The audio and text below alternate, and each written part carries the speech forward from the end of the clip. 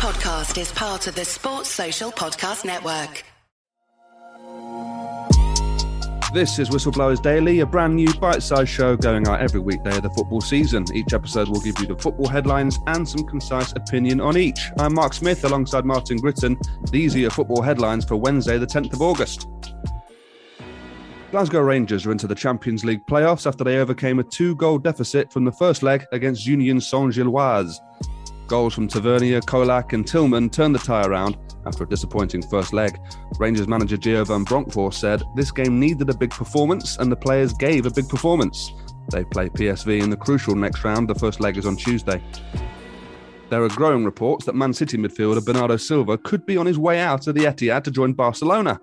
A price tag of 80 to 85 million euros has been suggested. It is thought the Catalan club would have to pull the fourth of its famous levers in order to make the signing and register him, along with the other new additions they've made this summer. And after the backlash to the news that they might be adding Austrian striker Marko Arnautovic to the squad, Manchester United have pulled out of the deal to sign the 33-year-old. Fans and journalists alike were unanimous in their disapproval of the potential signing, with reasons varying from his ability to his alleged racist comments made in the past. Those are your headlines. Right, Martin, let's start from the beginning then. Glasgow Rangers are through. I know as a Celtic man, a proud Celtic man, this won't give you much pleasure, but how impressed have you been by Rangers? Not only, last season in the Europa League, but trying to carry that on in Europe this season. Why would you do this to me, Mark? It's a nice sunny day. Sorry. I was having a nice time. Listen, a grudging respect for their European form. You can't, nothing but plaudits. I watched a lot of West Ham's game in the Europa League. It's a really decent standard. And for them, to get as far as they did, but, incredible from them. And, they've continued that. They're going to be another force in the league this season. But, yeah, grudging respect. Listen, a Scottish team doing well in Europe should be good for us as a nation, and also just for the experience of the players. It'd be great as long as there's a few Scottish players coming through the ranks. But at the same time, it's good to have a club on the map. Hope Celtic can emulate that. Yeah, absolutely. I mean, I know it's a cliche to say this, but Ibrox it does act really as a 12th man, doesn't it? I think there's lots of teams in Europe that wouldn't really fancy going to a packed stadium like that with that sort of fan base. Do you think that, as an ex-player, how much of a difference does that actually make? Or is it something that the media sort of blows up a little bit? I think the thing is that people have forgotten about what a fortress it can be, because Rangers just hadn't been there for quite a while. You don't expect to go to, with all due respect, as a Scotsman talking, the teams are coming over and just don't know the history, don't know the fans, don't know, how passionate they are. So when they get met with a wall of 30, 40, 50,000 very noisy Scottish fans on an evening, Champions League or European evening, it catch you off guard. I think a lot of teams knew back in maybe, when Celtic were doing well in the Champions League, that they knew what to expect. They knew they were coming into an atmosphere. But it's a different thing when you're shouting across the pitch and you can't hear your teammate, and, it's a wave of attack coming at you. It's like being a boxer. Once you start getting hit, all the plans go out the window. Yeah, absolutely. It's also like you can see the stadium move. When you watch it on TV, you can see how much the gantry is being moved by the sort of rocking of the fans. It looks great. It looks like a 1970s game. It's something about it that I really like. Okay, let's move on. The second story in those headlines was that the Man City midfielder Bernardo Silva could be on his way out.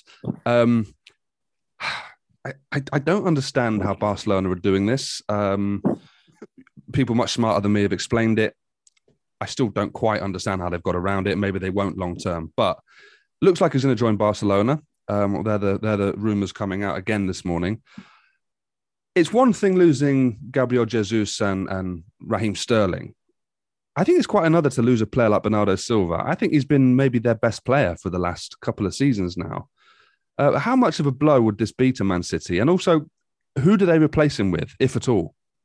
Yeah, he's been the one that's been coming through, hasn't he? Almost it's like waiting patiently to be the focal point, over David Silva and taking over from players of that caliber, and letting De Bruyne move into other positions on the pitch. Either play slightly deeper or play more advanced, just depending on what they need for the match. But it'd be a huge blow, and just fascinating to see how Barcelona seem to have a printing machine just churning out money in the basement or something, because I don't know how they can justify this, the current turmoil going on at the club. Or I don't know if it's just a big PR thing to say, look, we're still in with, and we could do this if we wanted. Yeah, exactly. And it seems a little bit, they're a bit lawless at the moment. He'd be crazy to go. I really think he'd be crazy to go. But you've got players, I mean, Mahrez, Grealish, players that I know don't play exactly the same position, but you've got players that are not necessarily starting every week, that could just basically have a starting slot. I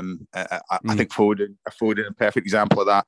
I think it's time for him to be playing every week, and if he isn't, I know with the amount of games City have, they're always going to get their games up, but this might be a chance for some of those to really stick a claim. Yeah, the price tag there is 80 to 85 million euros. I mean, obviously that's a huge amount of money, but it seems like a bargain to me. Having said that, Man City seem like a very pragmatic team. If a player doesn't want to be at the club anymore, they let him out. I mean, it's the recipe of having a good dressing room, isn't it? If you want to price him out of a move and keep him at the club, that's probably detrimental. Yeah, and listen, if Sunday's game at West Ham's anything to go by, they can bypass that area of the pitch completely with Haaland now. Just slide it down the channels, and up front, you won't be touching the ball. You could have Fred and McTominay in that midfield. It wouldn't matter anymore. All right, let's move on. Final story of the day. We talked about it yesterday, Grits. We had Miguel Delaney from The Independent on telling us about Manchester United's recruitment policy. The Marko Arnautovic deal is off. That's finished now. Big fan backlash. I'll just give you a quick quote. This was from Samuel Luckhurst, of course, football journalist, excellent football writer. He said he spoke to one United season ticket holder of 30 years who said he'd emailed Richard Arnold to say he would be cancelling the season ticket if United signed Arnautovic for both sporting and principled reasons. He's been told many other fans informed club of outrage at Arnautovic's bid and threatened similar action. So, for various reasons, people don't want him, for sporting reasons and for alleged racism and whatever off the pitch. It shows, though, Martin, that actually fans do have some power in this. Direct action certainly does seem to affect things still.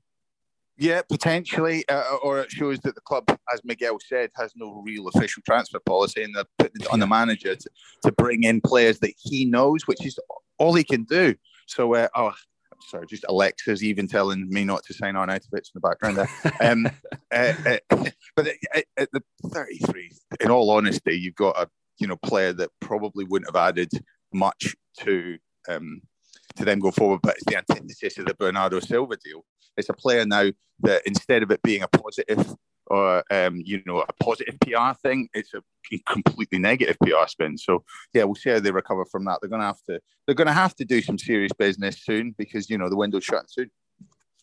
Imagine that though. Imagine just getting people in that it's very much like this podcast. Tomorrow we might have someone that we both know, Martin, as a guest on the show. Let's wait and see. All right. That's all we've got time for. We'll be back same time tomorrow on the Whistleblowers Daily.